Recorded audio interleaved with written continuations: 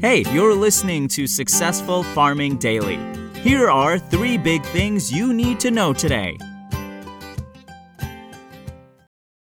It's Thursday, May 27th. Our first big thing is soybean futures were lower in overnight trading on favorable weather in parts of the U.S. Midwest.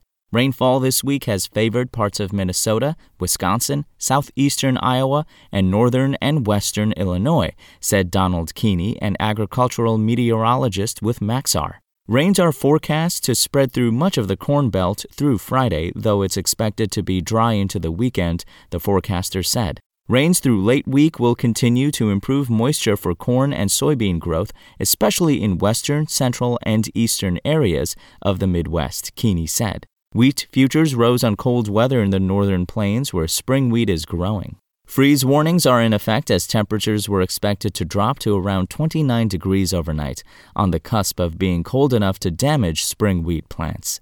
Still, continued rainfall in parts of the southern plains where hard red winter wheat is growing likely will keep a lid on prices. There are multiple chances for thunderstorms and widespread rain showers every day through the long term, with marginal risks for severe weather at best due to the time of year it is in parts of southwestern Kansas, the National Weather Service said in a report early this morning. Soybean futures for July delivery fell 7 cents to $14.96.5 a bushel overnight on the Chicago Board of Trade.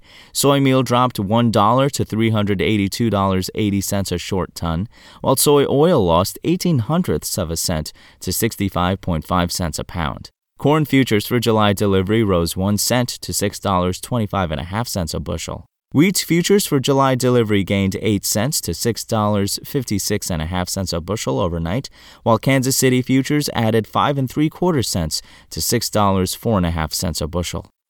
Next up, ethanol output fell and inventories plunged in the 7 days that ended on May 21st, according to the Energy Information Administration. Production of the biofuel dropped to an average of 1.011 million barrels last week, down from 1.032 million barrels a week earlier, the EIA said in a report.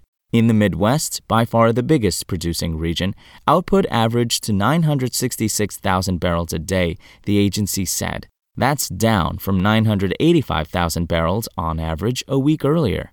Gulf Coast production declined to an average of 16,000 barrels a day from 20,000 barrels a week earlier.